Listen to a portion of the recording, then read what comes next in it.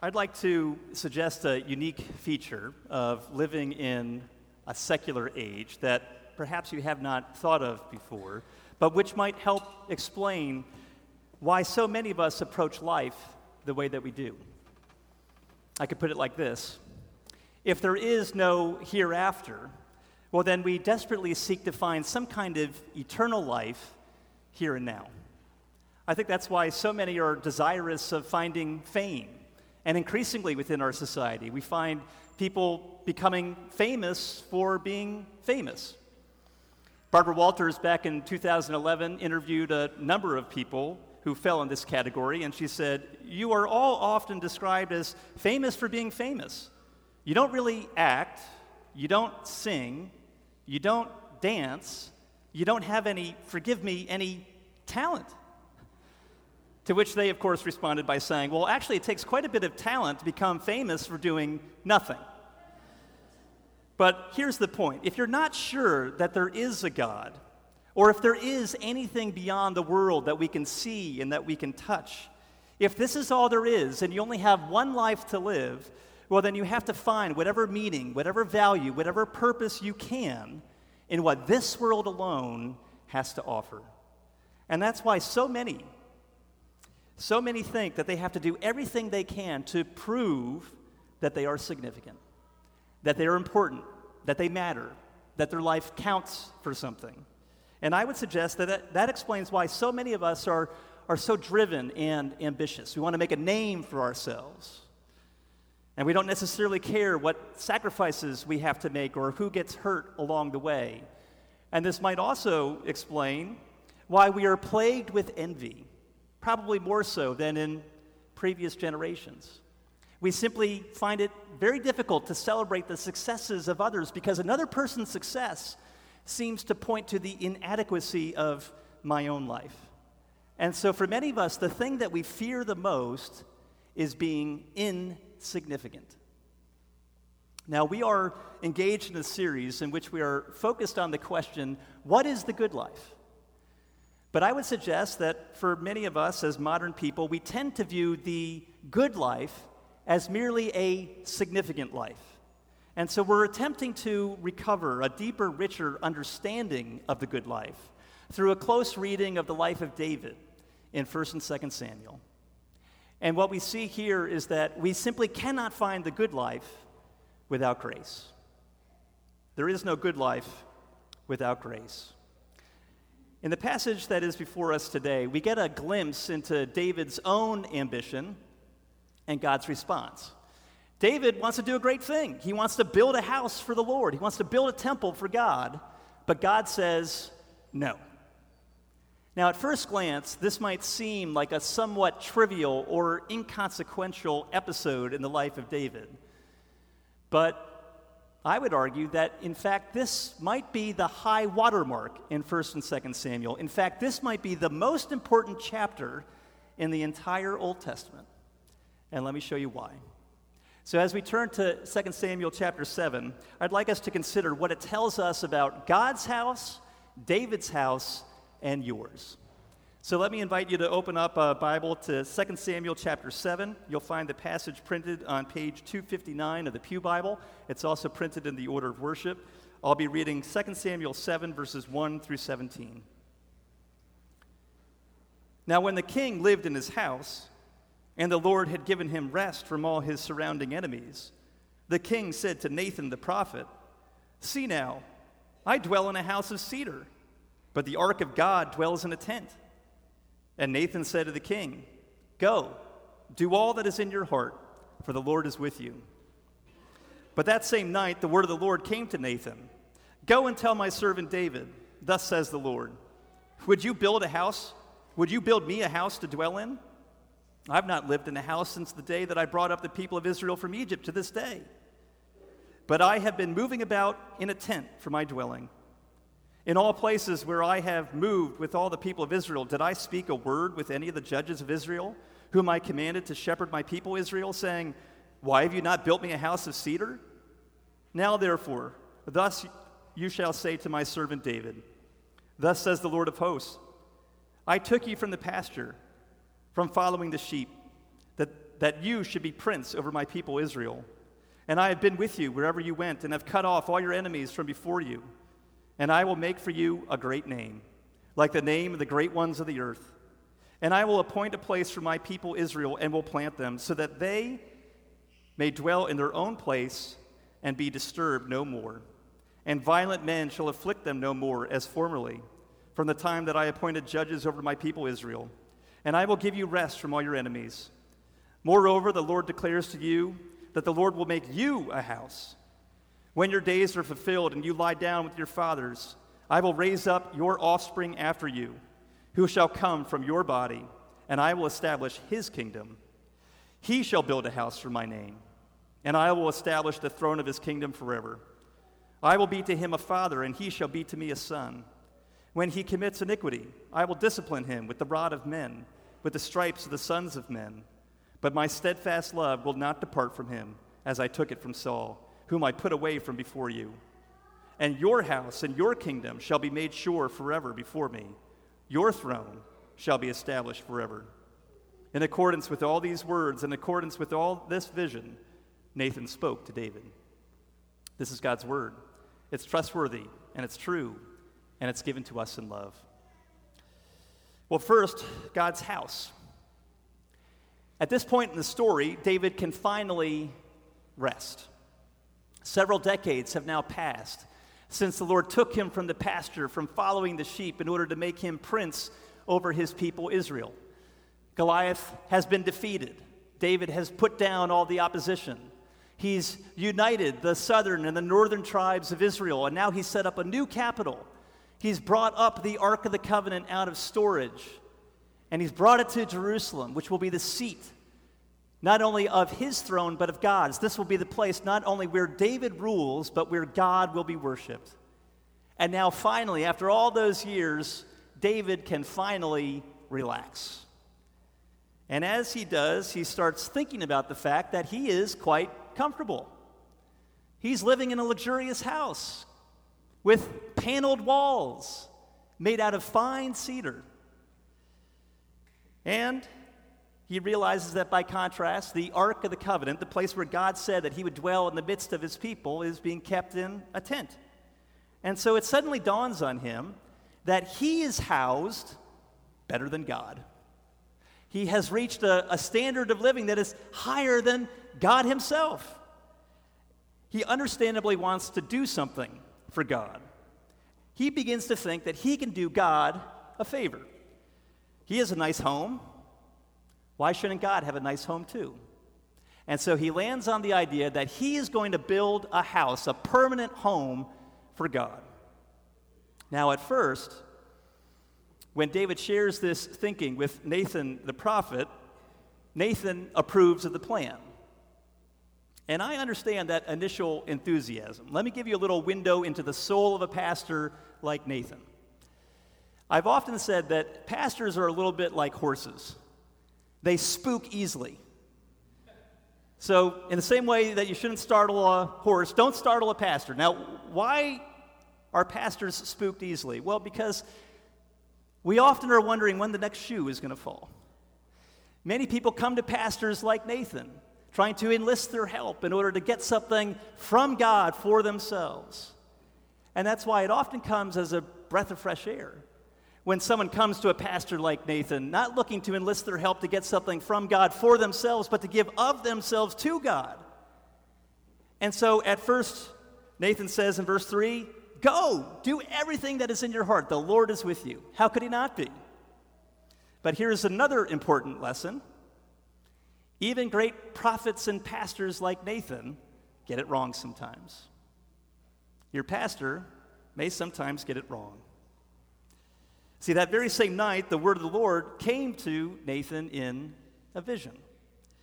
And he says, go and tell my servant David, when did I ever ask you to build a house for me?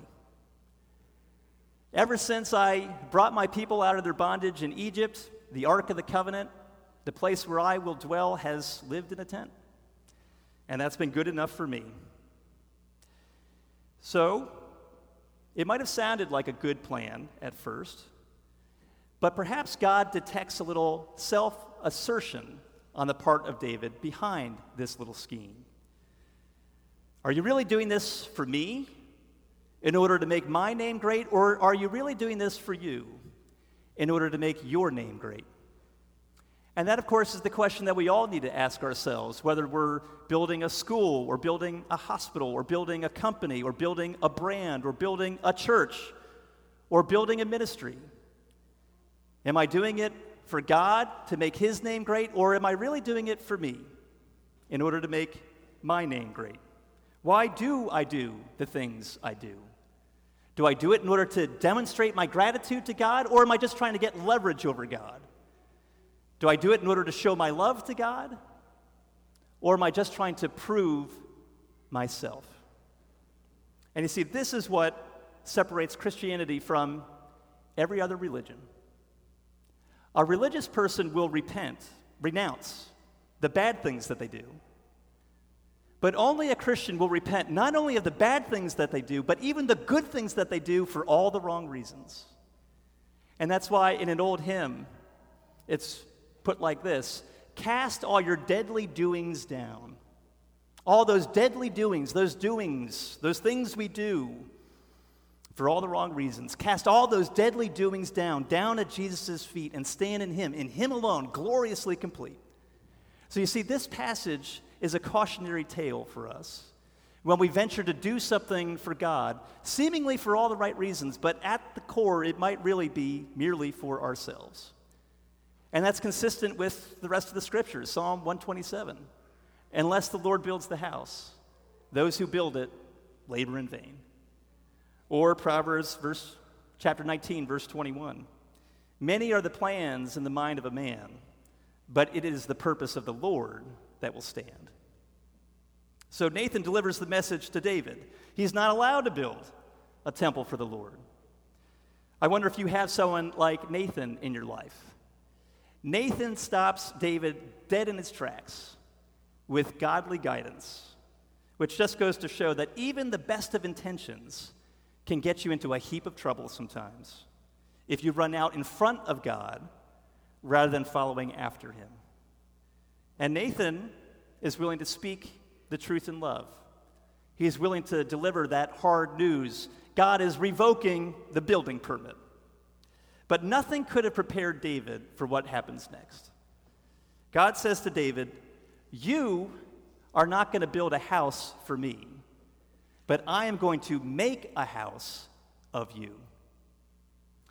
Now, there is an intricate play on words taking place throughout this passage, which centers around the word house. It's just one word in Hebrew, and yet that one word is used in a variety of different ways. It means a variety of different things depending on the context.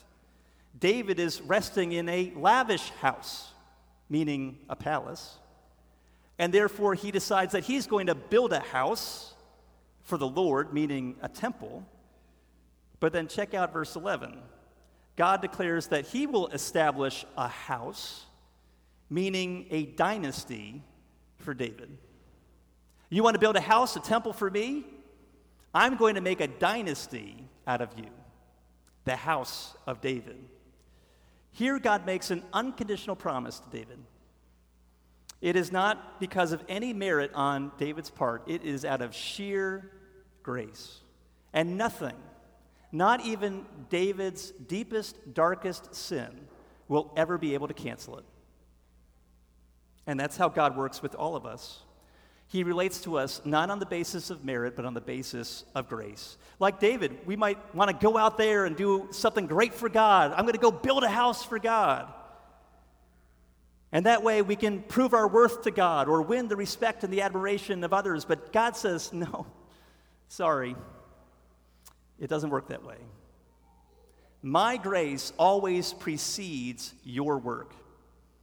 God always takes the first move. God always takes the initiative. Our life is simply a response to his love. His grace comes first. So God showers his love upon us, not because of what we have done or what we will do, or because of what potential he may or may not see within us. No, he simply loves us because he loves us, because he loves us. It is grace all the way down. And that is actually what gives us absolute, utter security. If you did not do anything to win God's love, well, then there's nothing that you could ever do to lose it either. See, grace means that there's nothing that you could ever do to make God love you more. And there's nothing that you could ever do to make God love you less. His love for you is fixed, it's perfect, it's infinite. It cannot fluctuate or change. And that's what enables you to go out into the world in strength. That's the difference between Christianity and every other religion. Religion says, obey, and you will be accepted. But Christianity says you are accepted, despite all your faults and failures, in and through Jesus Christ, and now obey. Not in order to try to win God's love, but because you already have it. Not out of obligation, but out of gratitude.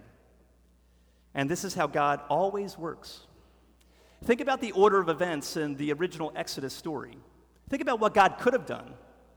God could have gone to his people while they were living in bondage in Egypt and given them the law right then and there. He could have given them the 10 Commandments and said, look, if you follow the law, if you keep these 10 Commandments perfectly, if you make yourself acceptable to me, if you prove yourself to me, well then, maybe, if you're lucky, I'll rescue you.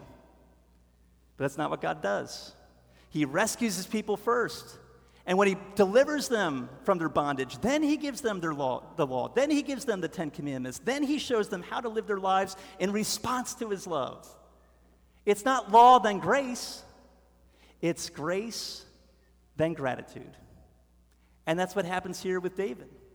God doesn't say, if you build a house, a temple for me, well, then I will transform you into a dynasty, the house of David. No, he says, I will make you a dynasty. And then your son will build a house for me out of gratitude. Grace, then gratitude. And I would suggest that grace is the most powerful force in the world. And yet, at the very same time, it is the most difficult thing in the world for us to accept. Because grace says that there's nothing that you can do to make yourself acceptable. You cannot lift a finger to save yourself. And that is why grace is an affront. It's an affront to our pride and our self-sufficiency. I recall a conversation that I had with a college student years ago, and she told me, I hate grace. I hate the very concept of grace because I want God to love me for me.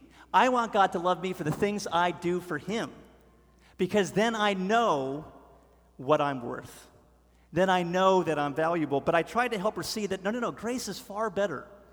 Consider the words of Victor Hugo, the person who wrote Les Miserables. He says, the greatest happiness in life is the conviction that one is loved, that we are loved for ourselves. No, better, loved in spite of ourselves. And you see, that's grace. A common definition of grace is unmerited favor, that the grace we receive, the favor we receive is something that we do not deserve. And that's good, but that doesn't go quite far enough. Because grace is not merely unmerited favor, grace is demerited favor. The love that you are shown in and through Jesus Christ is the exact opposite of what you deserve. See, God's love is not conditional. He does not love you because of who you are or what you do. But his love is even better than unconditional love. He doesn't merely love you as you are. No, in Jesus Christ, his love is contra-conditional. He loves you despite who you are, despite what you've done.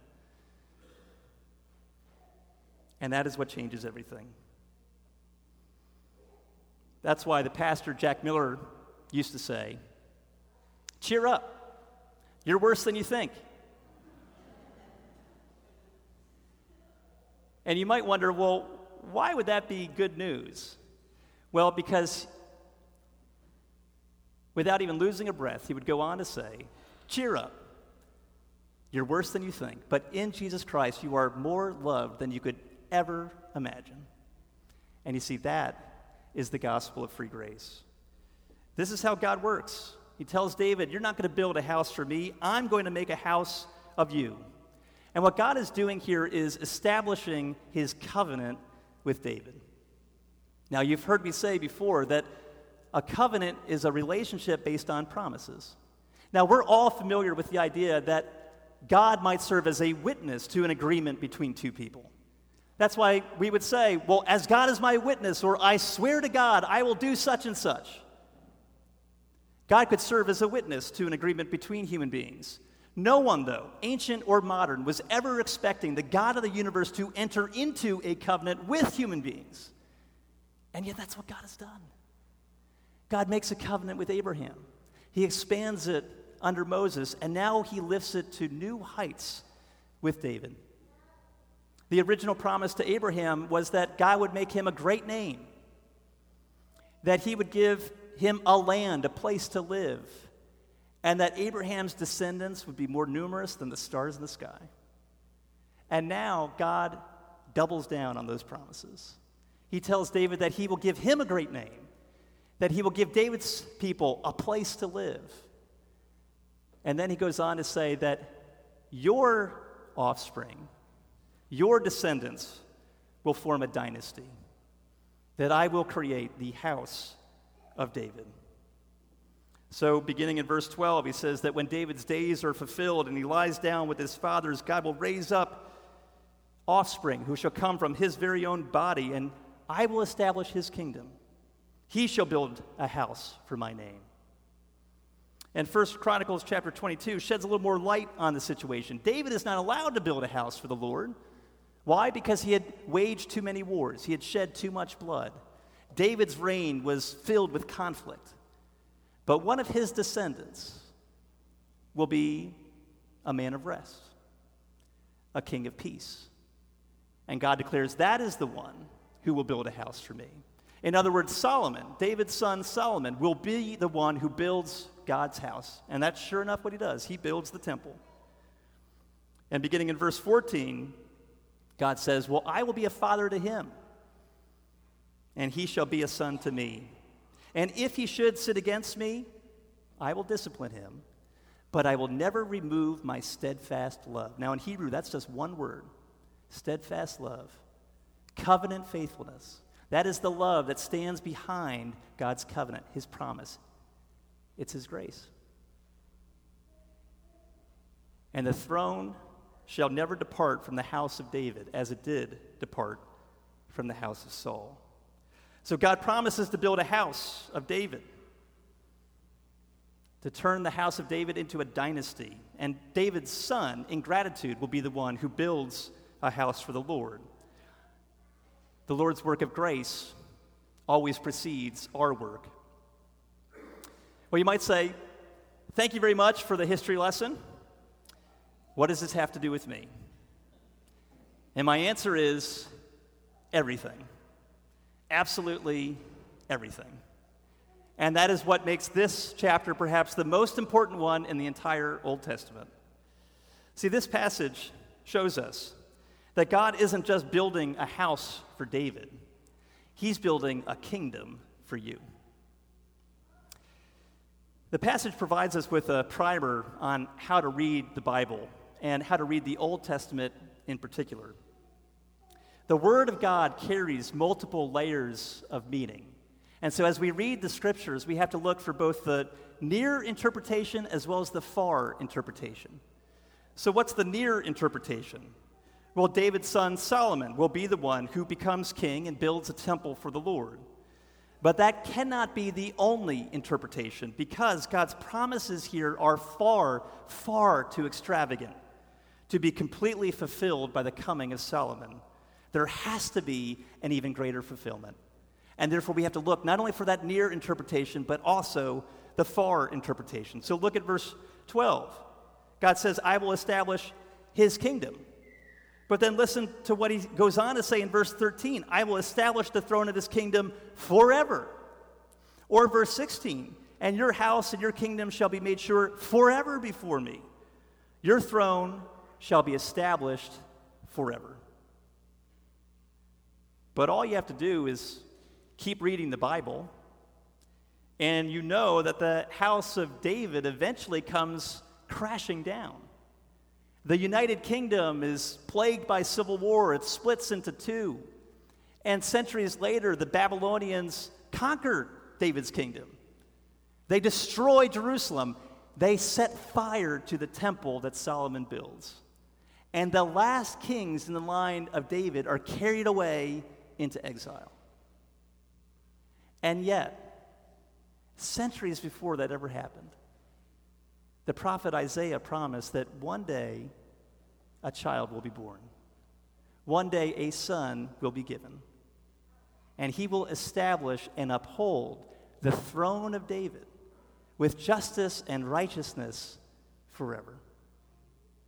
Solomon could not be an everlasting king because he was a mere mortal. The promise made to David here that he will establish his throne forever points us forward to the Christ, the true Son of God, who knows God as Father and who is called Son. And that is why when Jesus arrives on the scene, he is repeatedly referred to as what? The Son of David. And he establishes his public ministry by proclaiming what? Get ready. The time is fulfilled. The moment has come. The kingdom of God is at hand. Repent and believe the good news. And when Jesus establishes the kingdom of God, he says that he will build a temple. He will build a house for the Lord, but not a temple made out of human hands. No, he will make his people and the entire earth one day the house where God will dwell in the midst of his people.